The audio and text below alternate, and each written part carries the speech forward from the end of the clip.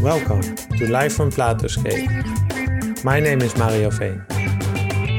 When we think of Plato's prisoners in the cave, can we really say that they experience life? They do not experience the cave at all, only the shadows. If they experience something, it's indirectly. Anything that is not expressed in the language of the shadows does not make sense to them. Another way of saying this is that their experience depends on the symbolic order in which they live. We often think of experience as something very direct and raw. But if we take Plato's allegory seriously, our experience is mediated. In Plato's allegory, the release of the prisoner from his situation in which everything makes sense is involuntary. They are forced to stand up and turn around, and their eyes hurt. They are dragged upwards. Plato writes that if they would get a chance, they would run back to their old seat. And can you blame them? But imagine if they did. They would be traumatized. They would be unable to make sense of their experience, if you can even call it that. And yet they would be unable to forget it as well. They would have to live with two realities at once. The reality of what they have witnessed and the reality of the society that they return back into. Perhaps they would find a way, but that's for another episode. In the previous episode about geology, we spoke about big numbers that we cannot make sense of, such as the age of the Earth, 4.5 billion years old. I can understand this number somehow, and yet it is abstract.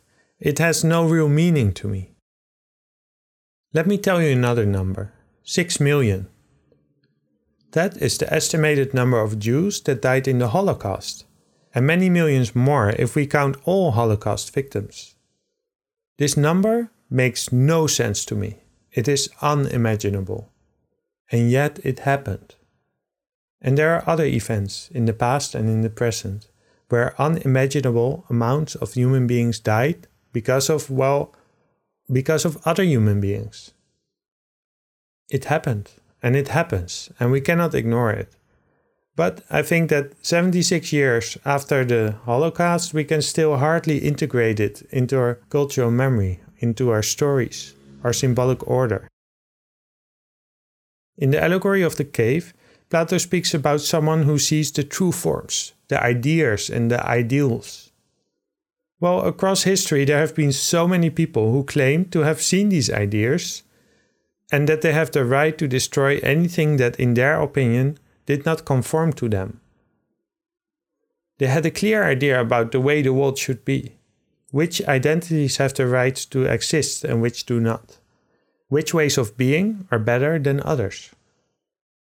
The philosopher Adorno, himself a Holocaust survivor, said that this real event shattered the idealistic way in which some philosophers and politicians had approached identity. He wrote that our metaphysical faculty is paralyzed because actual events have shattered the basis on which speculative metaphysical thought could be reconciled with experience. That in the concentration camps it was no longer an individual who died, but a specimen. For me personally, as someone living in the Netherlands, the Holocaust is a cultural trauma that I have to come to terms with. For you, it may not be that, it may be something else. It may be the effects of slavery, or the Armenian genocide, or the cultural genocide that is happening right now in Tibet. Or it may be something more individual, such as being a victim of a crime or something else that happened to you. What can we in our society, in our cave, do to create an environment in which traumatized people can make sense of their trauma? Today I will speak with Ernst van Alphen, who studied the relationship between experience and trauma by looking very closely at, among other things, the Holocaust, art, and testimonies of Holocaust survivors. Ernst calls trauma felt experience. Studying trauma also shows that, in fact, the experience we have every day are always mediated. What this means we will see later. Ernst van Alphen is Professor of Literary Studies at Universiteit Leiden. His publications include Shame and Masculinity, Veiled Images, Photography and its Counter-Practices, Staging the Archive, Art and Photography in the Age of New Media, and today we will speak especially about his book Caught by History, Holocaust Effects in Contemporary Art, Literature and Theory. Ernst was so kind to make an older version of this chapter that we will discuss today available. It is called Symptoms of Discursivity, and I will provide a link in the description below where you can download it. Ernst, thank you for speaking with me this morning. I'm very happy that you invited me. It's an honor for me to be part of this. We're going to speak about experience and trauma and memory in general. But you did research on a specific and a very extreme case of both a personal and collective trauma, which is the Holocaust. So in your book, Caught by History, you examine, among other things, testimonies of the Holocaust survivors. And I have to admit that even reading about these horrible events and how they speak about that, it had an actual emotional impact on me. It's not, you don't do it for pleasure. You don't read these things for pleasure.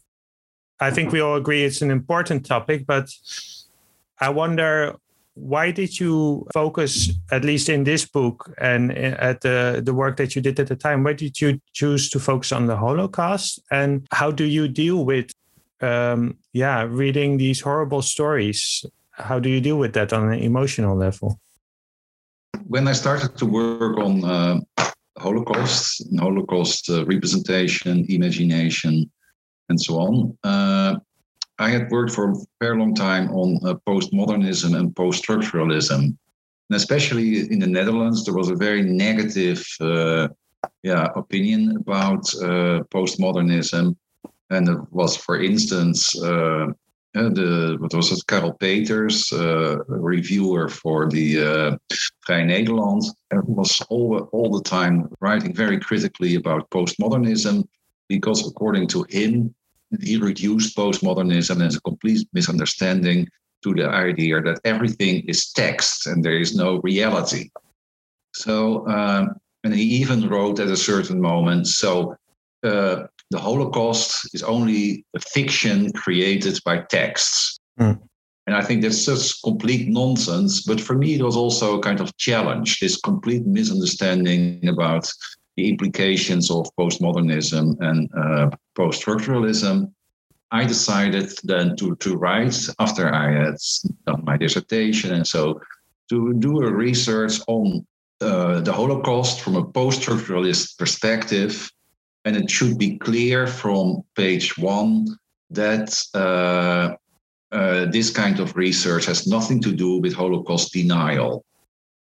Then another thing which I was confronted with, because there were also personal reasons for me why I was interested in the Holocaust, but those were not really relevant. But I grew up in the 1960s, 70s, and in Holocaust studies, it turns out there's a very strong division between history and the imaginative. So everything which is imaginative, which is fictional or in relation to art, is suspect. Yeah. Whereas everything should be historical, because so that's why testimonies, diaries, documentaries, they can be trusted, or archives. But the moment that the imagination comes in, that is suspect. And so there's a very strong binary opposition in that field between the real and the historical and versus the imaginative. Because there have been some films about the Holocaust, like the Spielberg film. Schindler's List. People from in Holocaust studies are they're extremely critical about that film because it is not the truth about reality. It doesn't, in a way, it's a fiction, and it also because of its positive ending. Suddenly, at the end, there is color, and no, there is no positive ending for the Holocaust. So this show kind of the imagination. So this is a bad film, according to people in that domain. But I became hooked by that past of the Holocaust, not through historical representations, not through documentaries, not through the diary of Anne Frank. And I was just bored. And that's a very bizarre response. I was bored by everything in relation to the Holocaust. For me, my response was, oh, there we go again. I've heard this story so many times. And then I was, suddenly hooked by some artworks, not historical artworks.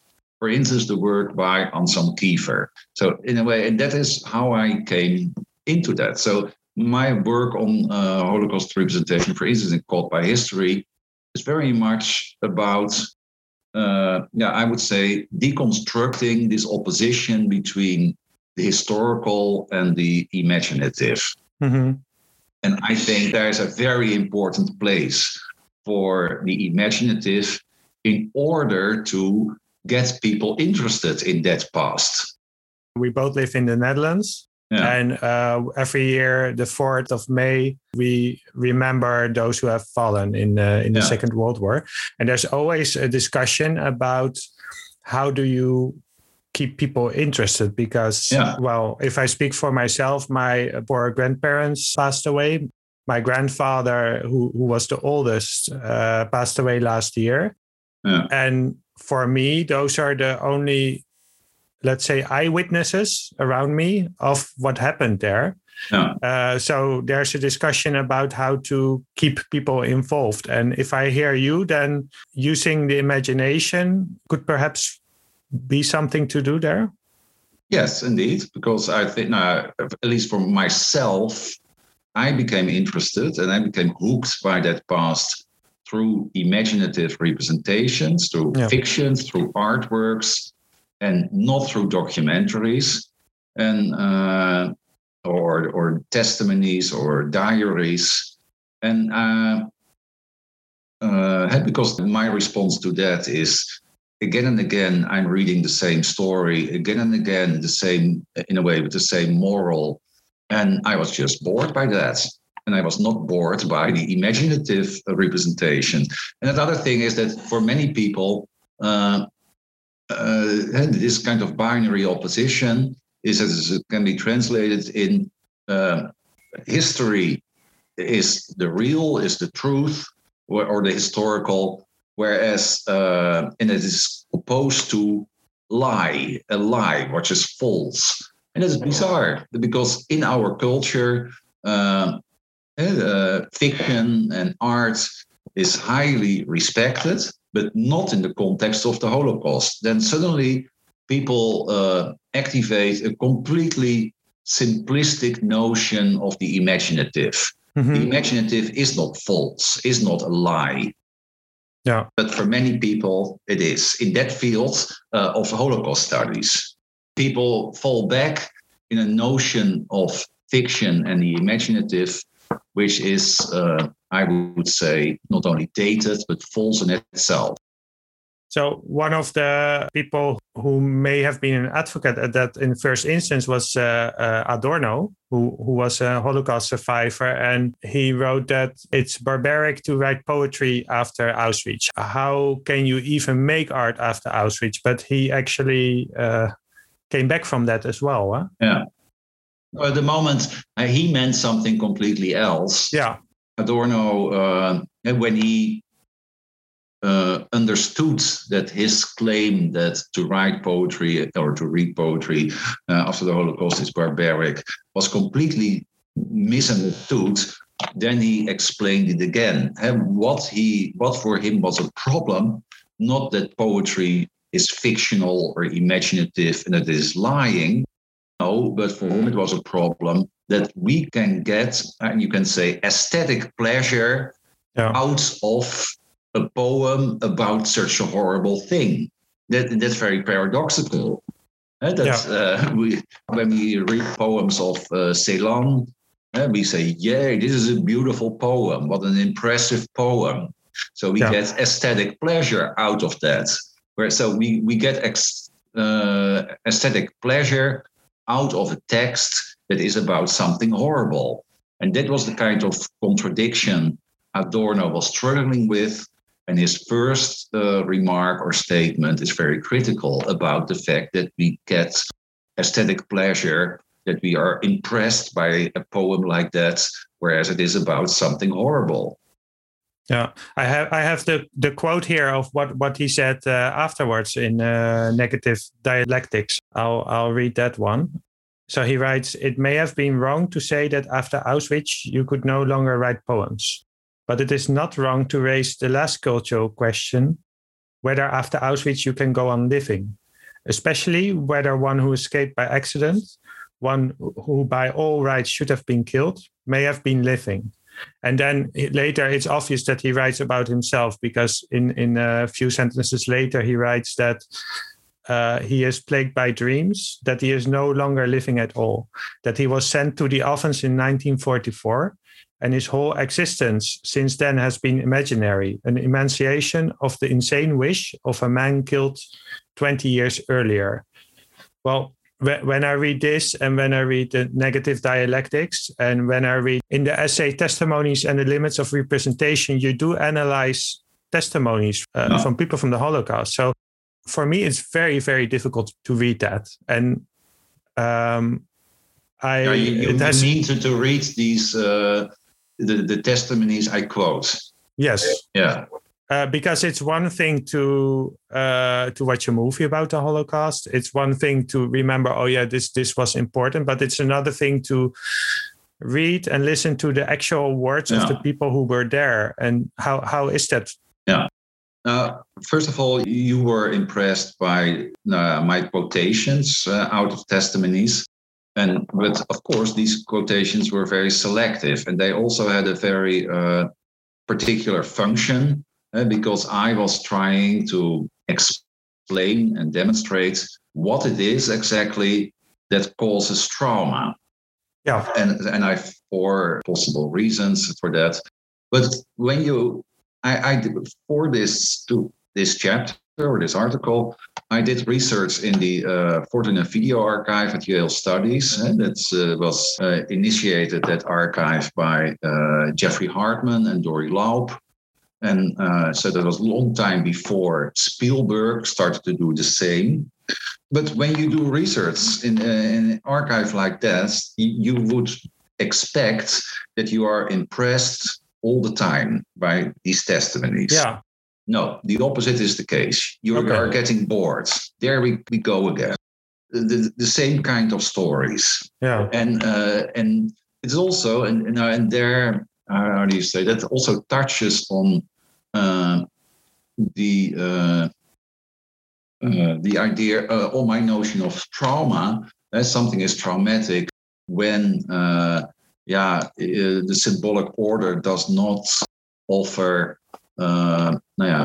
terms, concepts, narrative plots in a way to experience the event or the situation you are involved in. And that also becomes clear in those testimonies. After those people who had survived Auschwitz or other camps, for them it was almost impossible to tell what they had experienced. And not only that, they, in the 1950s and 60s, it was not only difficult to tell, people were also not interested in listening to those people. Yeah. Europe, but also Israel, had to be built and rebuilt, and we needed heroes in those days and not victims. So those traumatized peoples, they were just not interesting to listen to. But then, was it already in the early 1950s? For instance, then suddenly there was this narrative about this famous Nazi doctor Mengele. Yeah. And So that's provided to a lot of Holocaust survivors a narrative to tell, in a way, that what has been unimaginable and could also not be narrated. But the funny thing is, and especially historians in Holocaust studies have criticized those people, many people, in a way, use that narrative of the Nazi Dr. Mengele to tell their own narrative, whereas in many cases it's completely impossible because they were in another concentration camp so then you can say this is a false testimony. No, it's not. But in order to tell what they had experienced, they made use of a kind of conventional narrative about this horrible Nazi doctor. That's the only way to in a way, to testify of the horrible things which happened to them in the camp. Yeah. So, and that means, and then we come also in a way back to the issue of Plato's cave and the allegory. So experience is never direct, in a way. Even what we experience is a mediation through and in the symbolic order, but also the narrative plots which are part of that symbolic order. And symbolic order, in a way, is a Lacanian term, a psychoanalytic term. But are, in a way, the rules, the distinctions, the laws, the languages which are used at a specific moment. And when you grow up, you are introduced in that symbolic order. Yeah, but that means that every experience is already a mediation. You are mediated by the symbolic order in which you grow up. So there is no experience is never direct, is never authentic, but it is mediated by the culture you live in. And I think the fact that so many Holocaust survivors who were traumatized had no narratives or no symbolic order which could be used to, in a way, to tell their stories, they suddenly fall back on this conventional narrative of the Nazi doctor. And I think they were not lying when they were doing that or giving a false testimony, but it was the only way to tell their story about something which could not be told. If I just try to summarize your point about experience, you studied the Holocaust, you studied testimonies and art about the Holocaust, but you also want to say something about experience. And if I use the word experience, I just think about, well, I'm sitting here now and we're speaking and I'm experiencing this.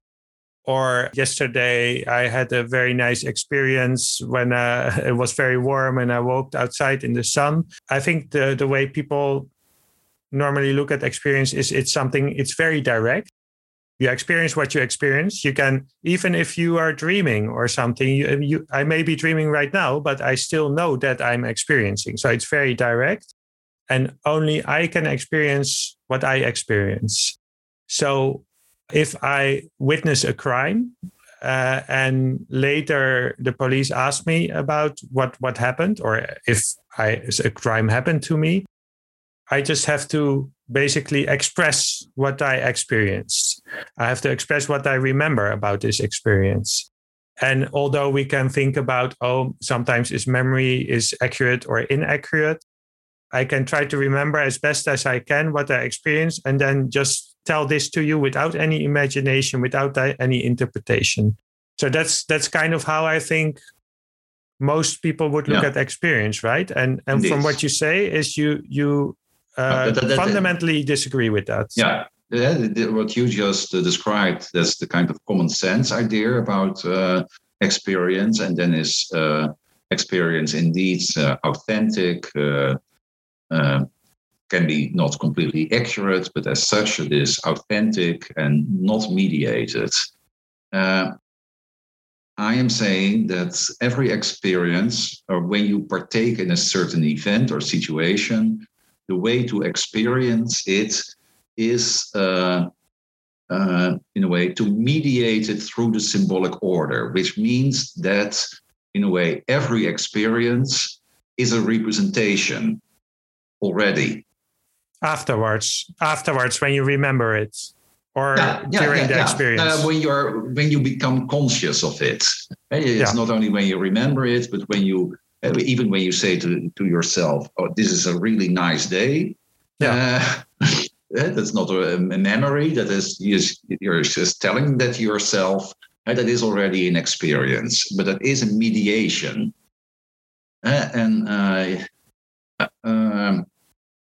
And that's, but why do I need this notion of experience as being mediated, as being in a way already a representation? That enables me also to define trauma.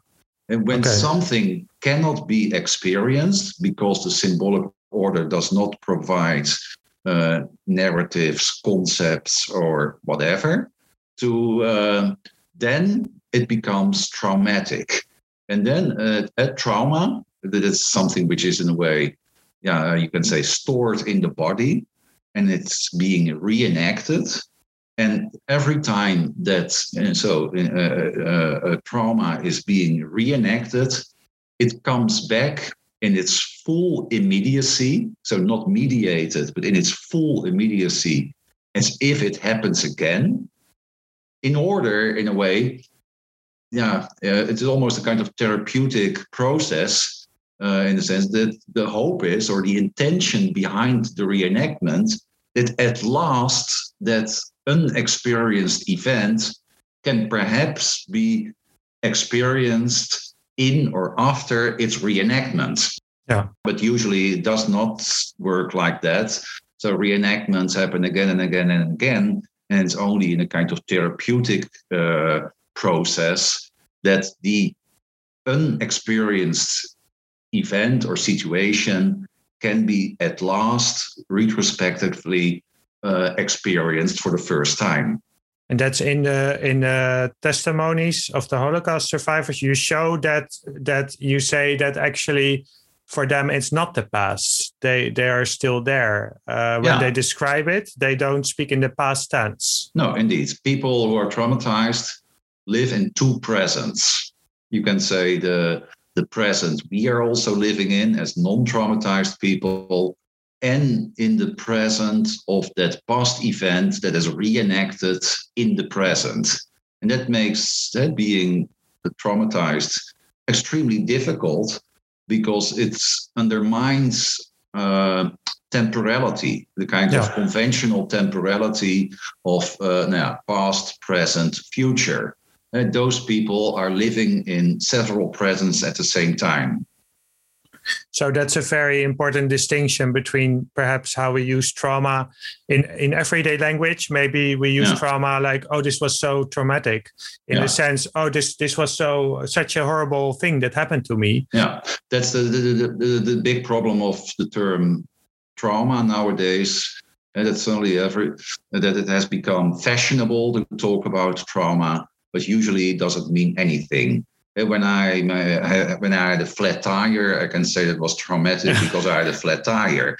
And no, because for me, when I talk about trauma, it is not about something horrible by definition. Because this idea that trauma is when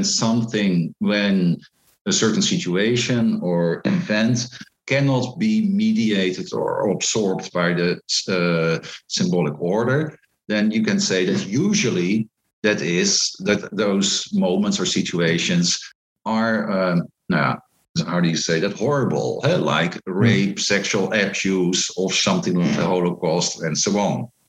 But theoretically, it can also be something beautiful, something which is so great, so beautiful, something so sublime that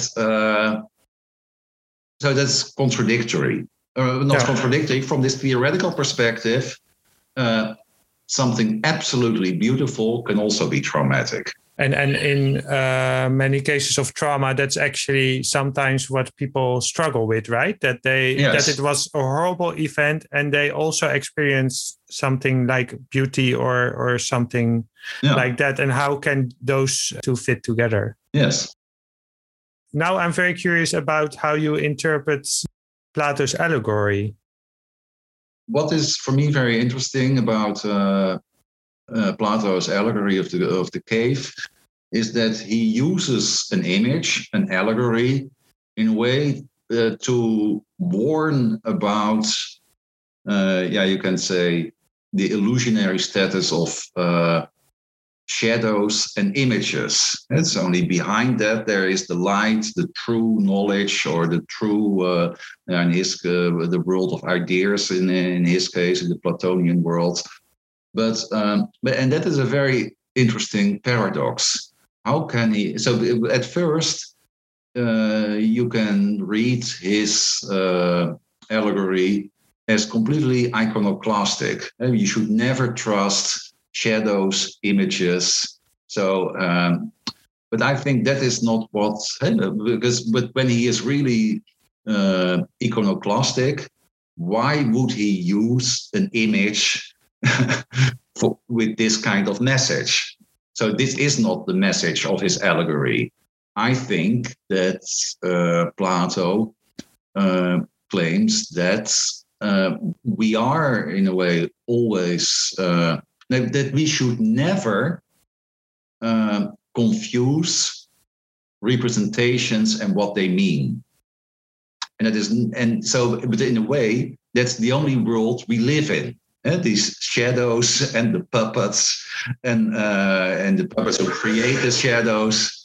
Yeah, we live in a world of representations. If you speak about experience, it fundamentally has to do with the symbolic order, with the kind of narrative frames and the representations we have access to. And for instance, it's very interesting that in this allegorical narrative, that ultimately those people who are imprisoned in the cave want to return to that world of representation. Because in a way that light, or this kind of true knowledge, or the real, you can say, the real world, no, that is too much. But when you translate this into a kind of Lacanian psychoanalytic perspective, it's also interesting to see that in Lacan, the real is written with a capital. Mm-hmm. And the real is by definition traumatic.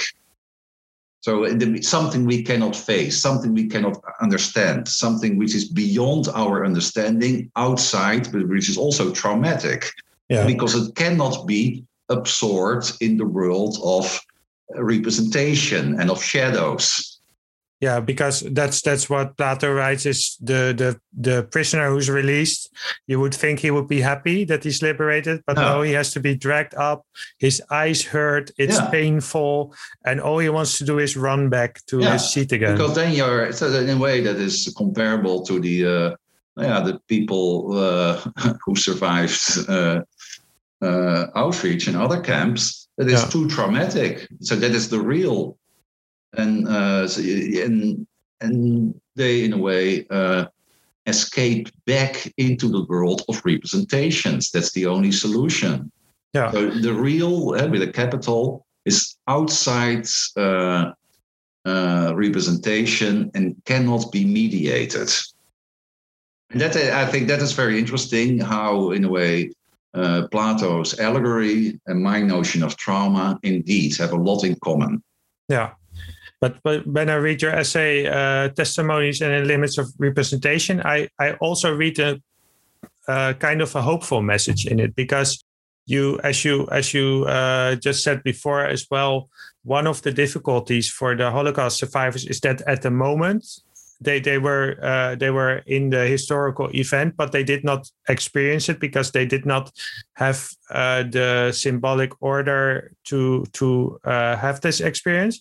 And later, they returned to, let's say, society, or we could compare it to a veteran returning from the war into society. You describe how they are interviewed.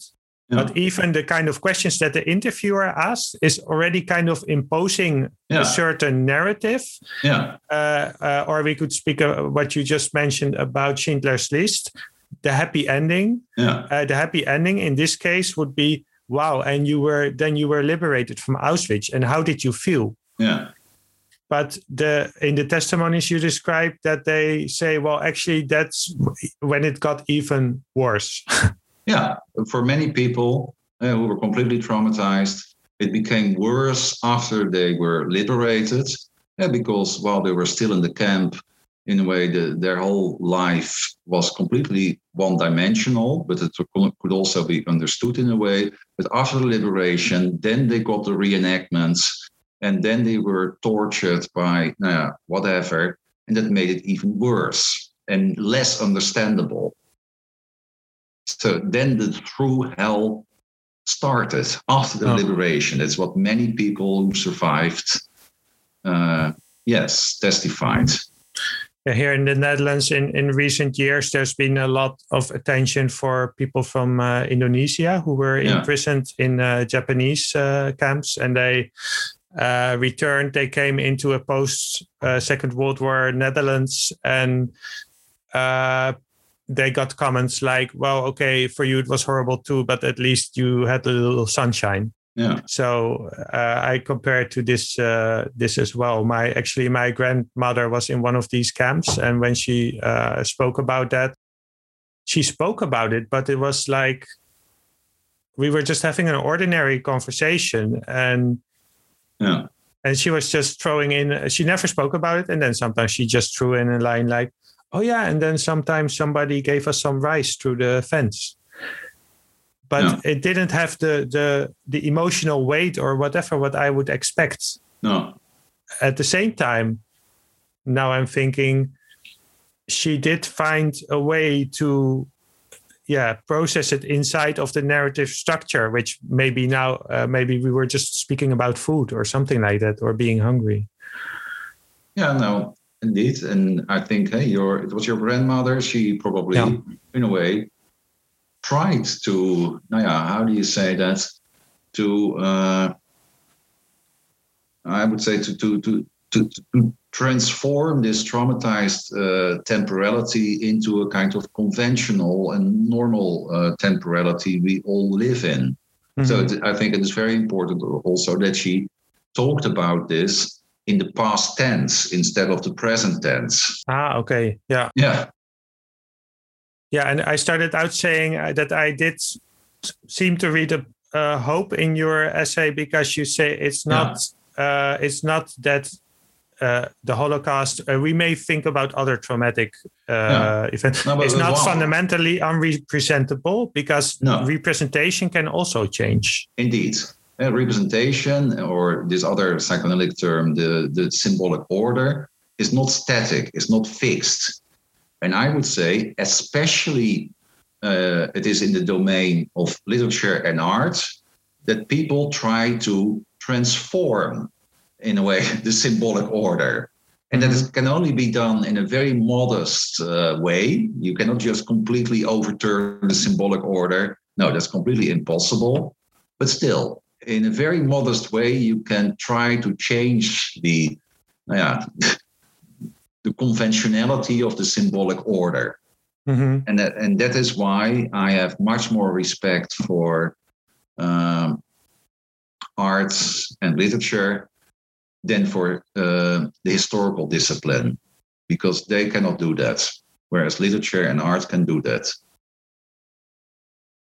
If I think about this, because I did not live through the Second World War, and most of the people who did are now either very old or they will not be with us anymore. But are there any situations like, I cannot even say like that, because you make very clear that the Holocaust, it cannot serve as a metaphor or anything like that. But are there any, are there people in our society who experience trauma that we can work on creating maybe a symbolic order or a way in which their stories can be heard? But by the way, I would never say that the Holocaust cannot be used as a comparison to other apocalyptic, difficult situation. And because that's also one of the taboos in Holocaust studies, that the Holocaust is unique.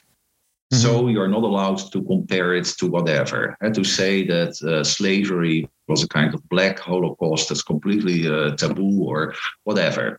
Yeah. Now, first of all, I think that's a complete misunderstanding about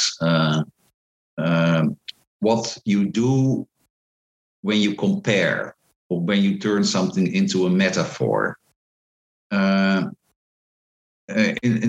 you compare something, you're not claiming that they are identical.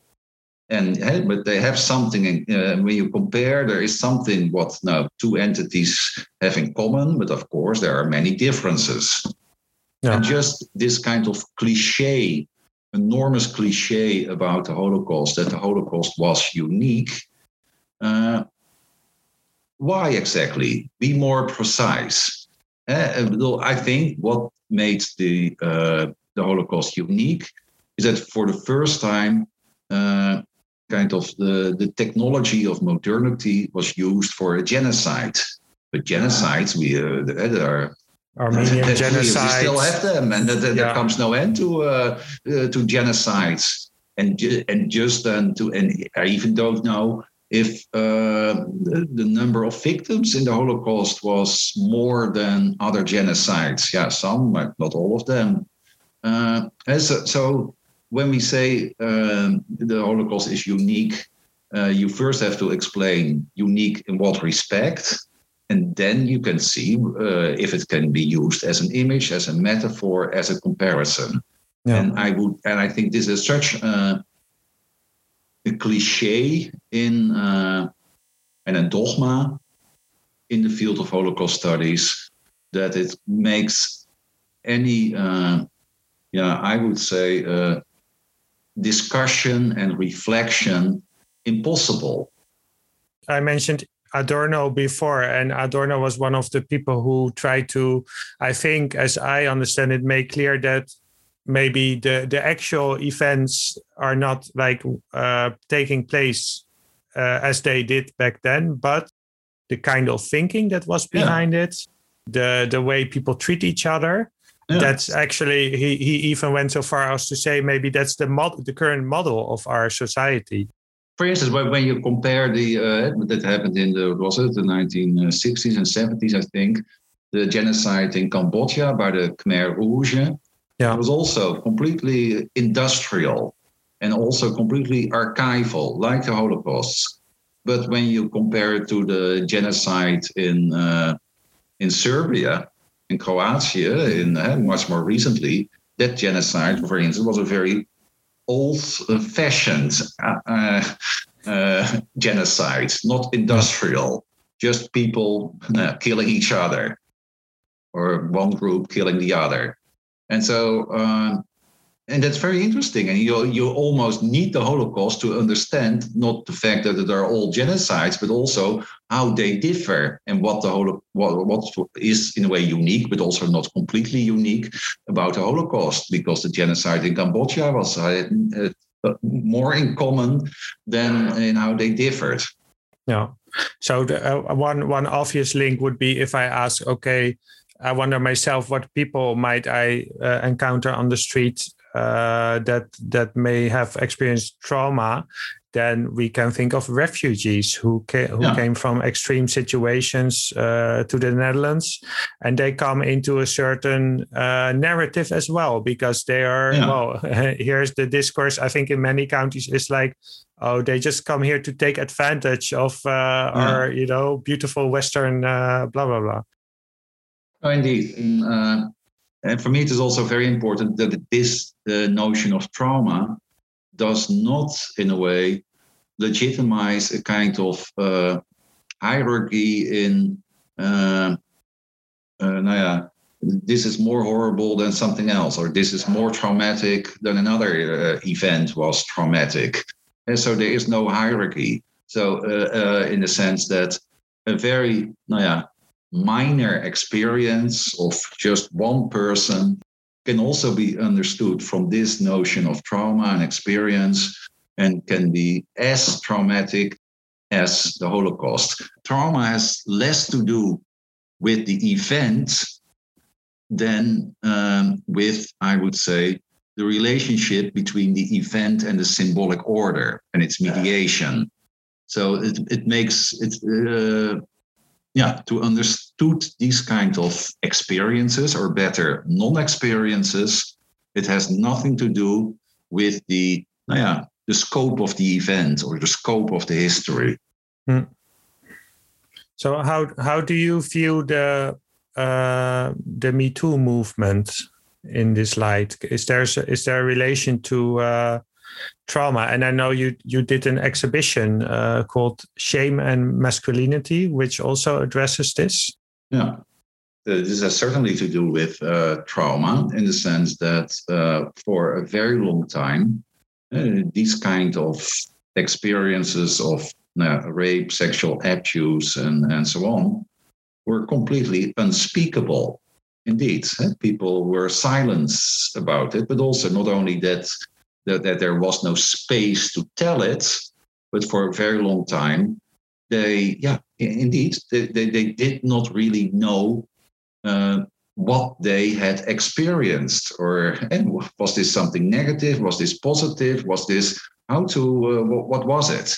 And now the good thing I think about Me Too, when suddenly a lot of women, but also men, start to tell about these events, that suddenly people, in a way, how do you say that? They are provided with a kind of narrative which can be used for their own experiences.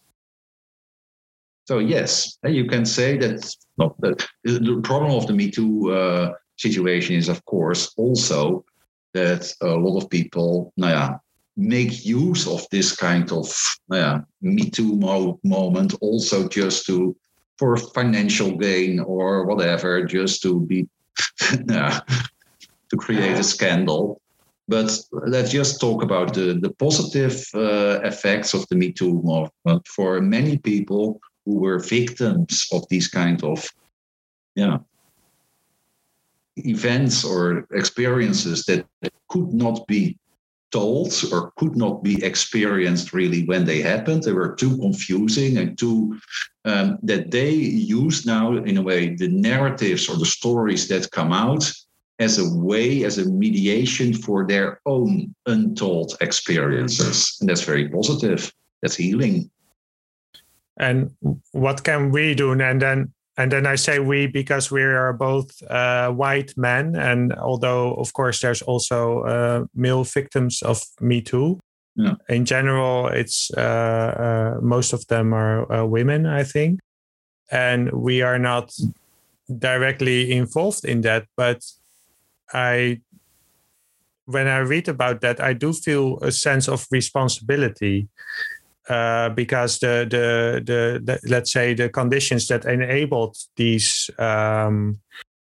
events to happen have a lot to do with male privilege, and we can say all those things. And so when the title of your exhibition is Shame, is when I hear those things, I do feel a kind of shame, not a personal shame, but another kind of shame.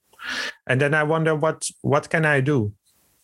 Yeah, it's a difficult question. What can you do? No, at least to become or to be aware of the fact that you are living in a society where there is still a kind of white or male privilege, and so the good thing also is for white men or for men as such, is that usually the people who are not living up to the kind of white male standards of our society are in one way or another shameful.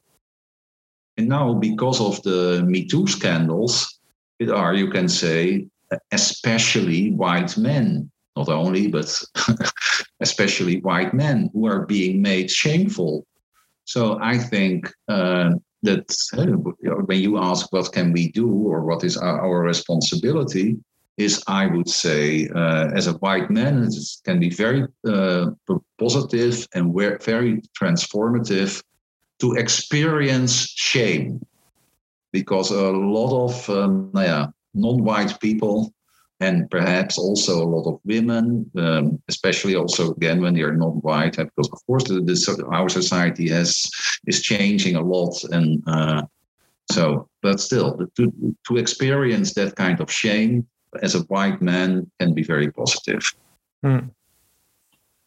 because many people in our societies experience that on a daily basis because of the white male standards of our society. Mm-hmm. This is also, of course, the kind of conversation, the collective conversation in relation to slavery.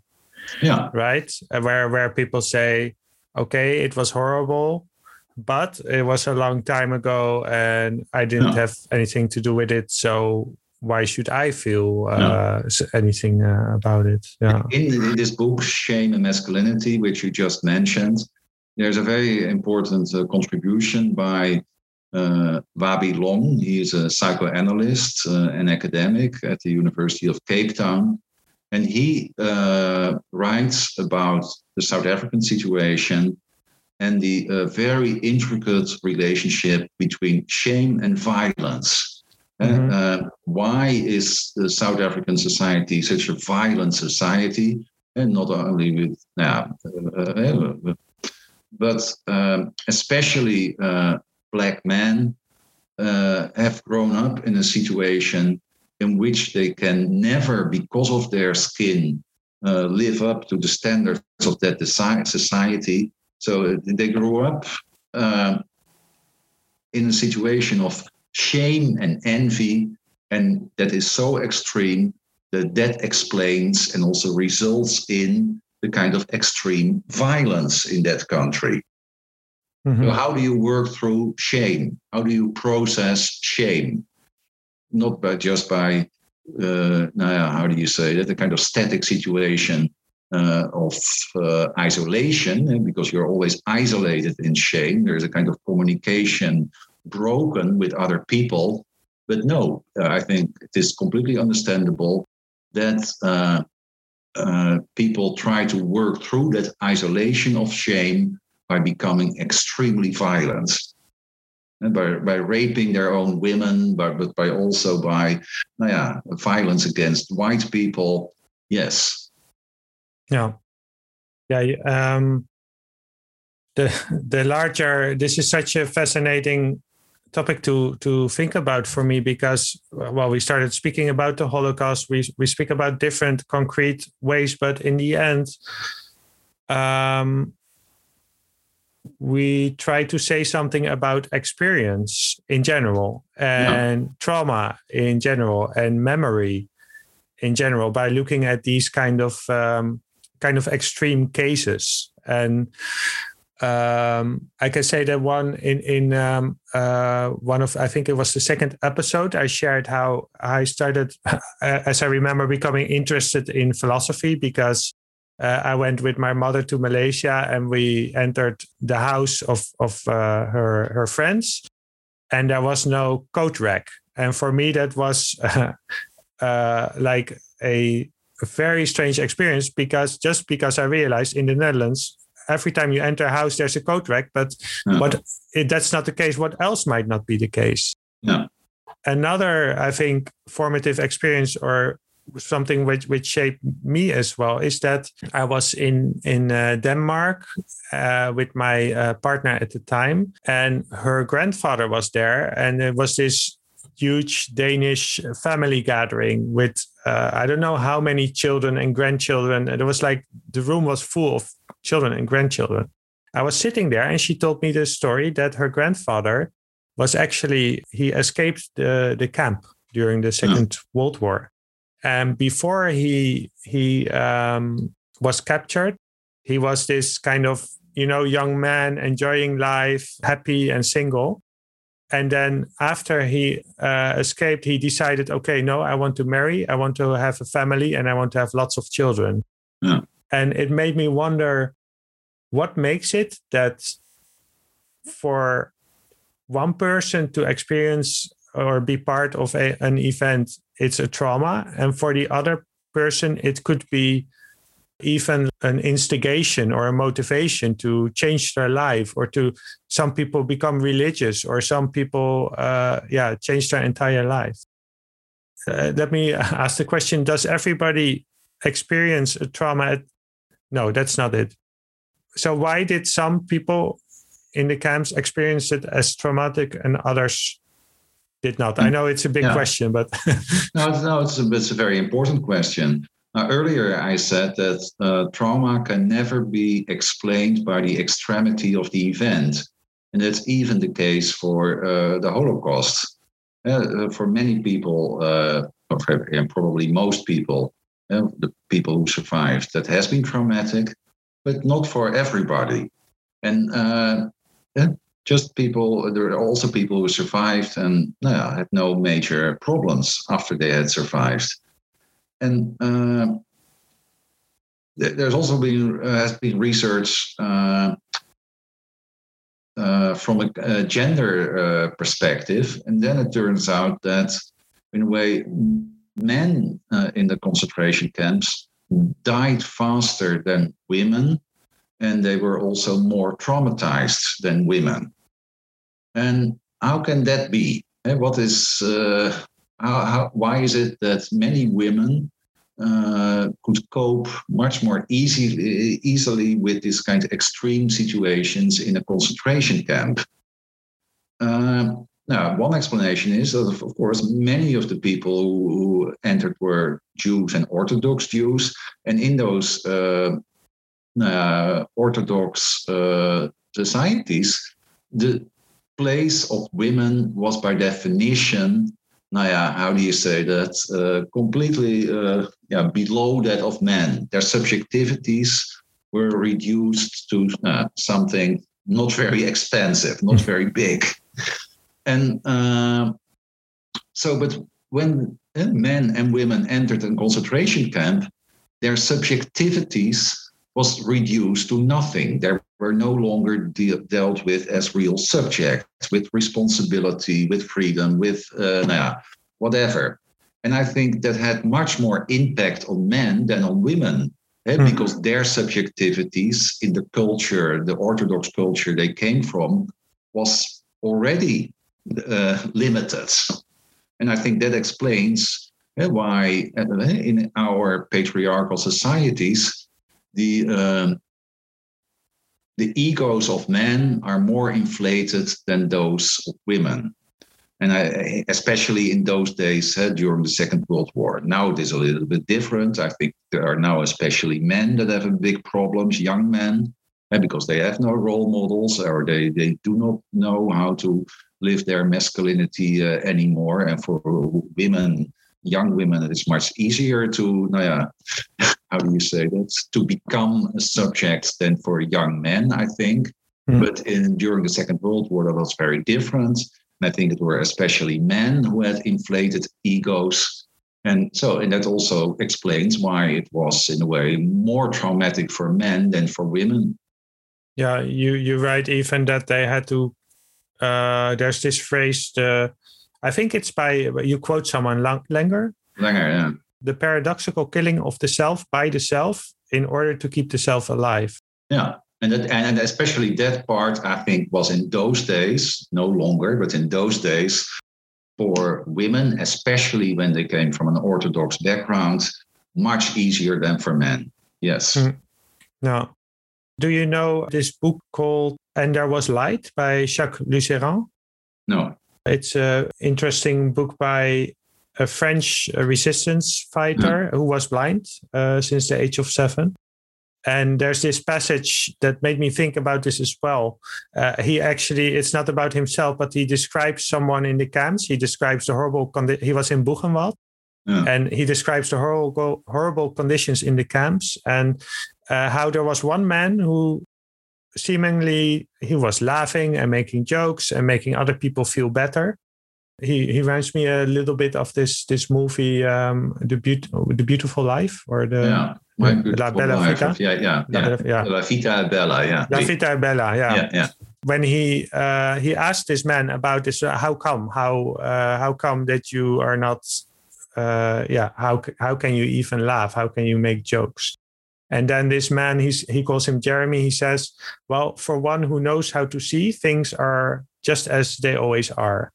Yeah. And later he says that in ordinary life with good eyes, we would have seen the same horrors. We had managed to be happy before. Well, the Nazis had given us a terrible microscope, the camp. This was not a reason to stop living. So for this man, apparently, he says, well, what happens now might be an extreme version of something that was actually there all the time. Yeah. And what is so beautiful about what Mitterrand is his name? Lucéran. Lucéran, yeah. What he in a way also implies is that his imaginative way of coping with that reality in the camp is as real as the camp itself. So he's able at that moment to live in this. Yeah. So since your work on the Holocaust was, I think, from 2000, the essays from 2004 or something like that. Yeah. Yes, yeah. What are you working on at the moment? I just finished this book on shame and masculinity, but I'm doing another book and exhibition together with H401. That's the institution, the kind of museum gallery in Amsterdam. And that's about productive archiving. And in a way, I have published a book on the archive, I think 10 years ago, Staging the Archive. And this is a kind of sequel to that project. But my interest in archiving also was a result of Holocaust, my work on the Holocaust. Because I was amazed by the fact that what I told you earlier, that there is this very strong how do you say that, preference and privilegization for all kinds of historical genres, like in Holocaust studies, the documentary, the testimony, the diary, but also the archive. And so whereas I was confronted, and I think I also wrote about Caught by History already, but also especially in that book, Staging the Archive, and there I have a whole chapter, that these kind of industrial genocides, like the Holocaust, but also the one by the Khmer Rouge in Cambodia, were big archival machines. Because the master archivists were the Nazis. And they archived people, their belongings, everything. So this complete respect for the archive, I think, it's very dangerous and naive. And in our culture, the archive is only seen as a kind of scholarly or scientific tool. And I think that the archive is much more. There's a kind of organization which also defines our thinking. And we also think by making lists, by categorizing phenomena, by making collections. So it is not only an institution like a museum or a library or a city archive.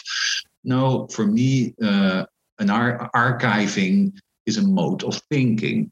And we comparable to, for instance, telling stories. Whereas a narrative is always considered to be one of the most symbolic ways of how people make sense of their life and their futures. And we have also in scholarship many narrative theories to understand how do you say that, how that works, storytelling. But we know very little about archiving as a mode of thinking and how we make sense of the world by means of archival thinking. And that's why I wrote that book, Staging the Archive. And this new project, exhibition and book is called Productive Archiving. and which immediately implies that a lot of archiving is not productive and is even killing. Like deadly in the case of these kind of genocides, which were big archival machines, but also in others. And there are two major problems of the archive. An archive has always an inside and as an outside. And you see, for instance, now in the last 20 years that people started to make post-colonial archives, queer archives, and so on. And I can understand that as something possible because those people who were for a long time, in a way, outside the archive, and you only exist in a way, you only can be recognized when you're inside the archive. So for those people who have been, in a way, for centuries or decades, been outside the archive, they want their own archive because it's only then that they exist. And a very good example, for instance, is the artist, South African artist, Santu Mofokeng. He's a black photographer, but he also, 20 or 30 years ago, he started to collect and make an archive of photographs of black bourgeois people. So in these kind of studio portraits in bourgeois, and of course they existed. But until then, the official archives had never been interested in that because black people were only archived in the official institutions as the natives, from a kind of anthropological perspective, not as bourgeois people like the white people.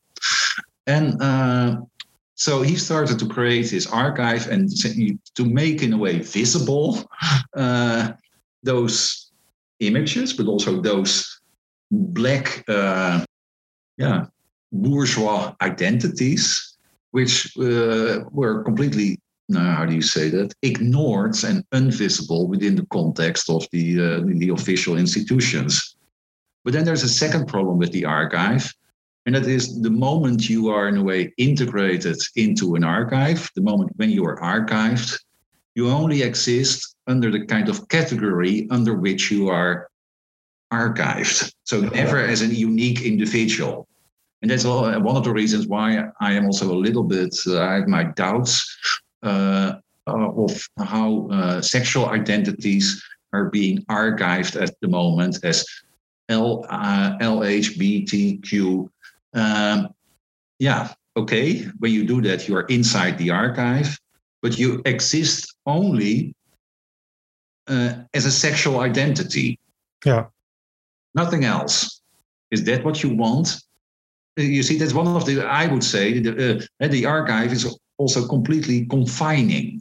That's the little bit the problem almost. When you're outside the archive, you do not exist. But when you're inside the archive, you are very much confined by the category under which you are being archived. And so in that moment, from that perspective, it is you have perhaps more freedom when you escape outside the archive again. Yeah, I in my conversation with Mika Ball in the third episode, I shared my favorite line from her documentary Vera about this little girl. And at one point, her mother says, "I don't think it's necessary to have a clear identity." Yeah. And after that, I've been wondering, is it even possible to say, well, I don't really... So it's a lot of focus on, okay, so let's create extra categories or let's acknowledge these categories, which could be a very productive step as well. But is it even possible in our society to say, well, I don't really want to have a clear identity. I don't really feel the need to be in an archive. And I think, especially nowadays, when identity politics is the most important thing a lot of people can imagine, I think it is extremely confining, and it would be very liberating not to have a clear identity. Yes, I completely agree with you or with this woman in this film. Yes. But of course, it is a kind of luxury to say that. Yes. Because you are not always in charge of your cultural identity. Yeah. So, but this new project is all about productive archiving. Yeah. And it is interesting because, as I explained already, that thinking about archiving and the archive that came out of my work on Holocaust and trauma. And so it's not that there is suddenly I was bored and started to do something completely else. No. So that's a way you try to learn about the kind of world you live in for yourself, if I understand correctly, and what you can do about it, what you can do maybe to make it a little bit better. Yeah. Yeah, indeed. I would like to add one more thing, because another thing what we have not talked about so far, and what I've also been working on since the last 10 years, and it is related to trauma, but still something very different, and that is affect, affect theory, and how does affect work. And that is, and of course, this book on shame and masculinity is also about shame, and it's a major affect. And although now sometimes people even conflate trauma and affect as if trauma is an affect, and I don't think that. But what trauma and affect have in common is that they go both in a way, they go beyond representation and beyond meaning making. So is that different than just saying emotion or how you feel about something? I think affect for me is a kind of intensity, and that you have to process something when you experience affect, where you have to do something with it. Yeah, you can ignore it, but you can process it into an emotion, but you can also process it into, like Deleuze, for instance, says, it shocks to thoughts. So you can also process it into this kind of new way of thinking, a kind of thinking which is not conventional, but something new. So affect and emotion, no. An emotion is an affect after the affect has been processed. So it is a qualified affect. So an affect is something that touches you, that you feel, but that is raw, unprocessed, and maybe instigates you to try to make sense of it. In a way, we should not talk about affect, because affect suggests that it is a thing you can describe, and it is a kind of entity. But I think there's also it's better to talk about an affective transmission. So it is always something which takes place between a text and you as a reader, or between one person and another person. And so it is a kind of transmission, and it is not an entity, it's a process. Is that dependent on the discursive order as well, like experience, or does it go beyond? No, and I think that is exactly what it has in common with trauma. It both is, in a way, by you say trauma is a kind of failed experience, because it could not be mediated by the discursive order or the symbolic order. Whereas affect is indeed an affective transmission can result in thinking, and that means that it is, in a way, also how do you say that, processed into the symbolic or the discursive order, but not by definition. The transmission itself is outside that domain, but it influences that domain all the time. Mm-hmm. It has impacts on that domain. I'm thinking about, maybe this is a completely, how do you say that, banal example, but I'm thinking about Lord of the Rings, where Sam and Frodo are in Mordor and they're having these horrible experiences. And then Sam is looking at the stars and he has this moment where I don't even know the exact quote, but what I remember from it is that he's walking there and he has this moment where he's touched by something and it gives him the strength to go on. Yeah, that's beautiful. You can say this is a kind of little story about affective transmission. Yes. Yeah. Beautiful. Yeah. Well, great. So that's something maybe to pay attention to. What happens to us in our daily lives that touches you, that you don't necessarily cannot necessarily make sense of it, but it is still there. Yeah, indeed. It is real, and it affects our lives, and also it affects the way we live our lives. Yes. Well, thank you very much for speaking with me today. It was a pleasure, really. And thank you for listening. Sorry, I butchered the Lord of the Rings quote at the end. We were speaking about affect, a shock to thought. Let me read it to you. There, peeping among the cloud rack above a dark tor up in the mountains, Sam saw a white star twinkle for a while. The beauty of it smote his heart as he looked up out of the forsaken land, and hope returned to him. For like a shaft, clear and cold, the thought pierced him that in the end, the shadow was only a small and passing thing. There was light and high beauty forever beyond its reach. Oscar Wilde wrote, "We're all in the gutter, but some of us are looking at the stars." After spending some time in the gutter today, next month, let's look at the stars. I will speak with astrophysicist Vincent Ikke. For more episodes and ways to support this podcast, go to livefromplatoscave.com. I hope to see you again next month.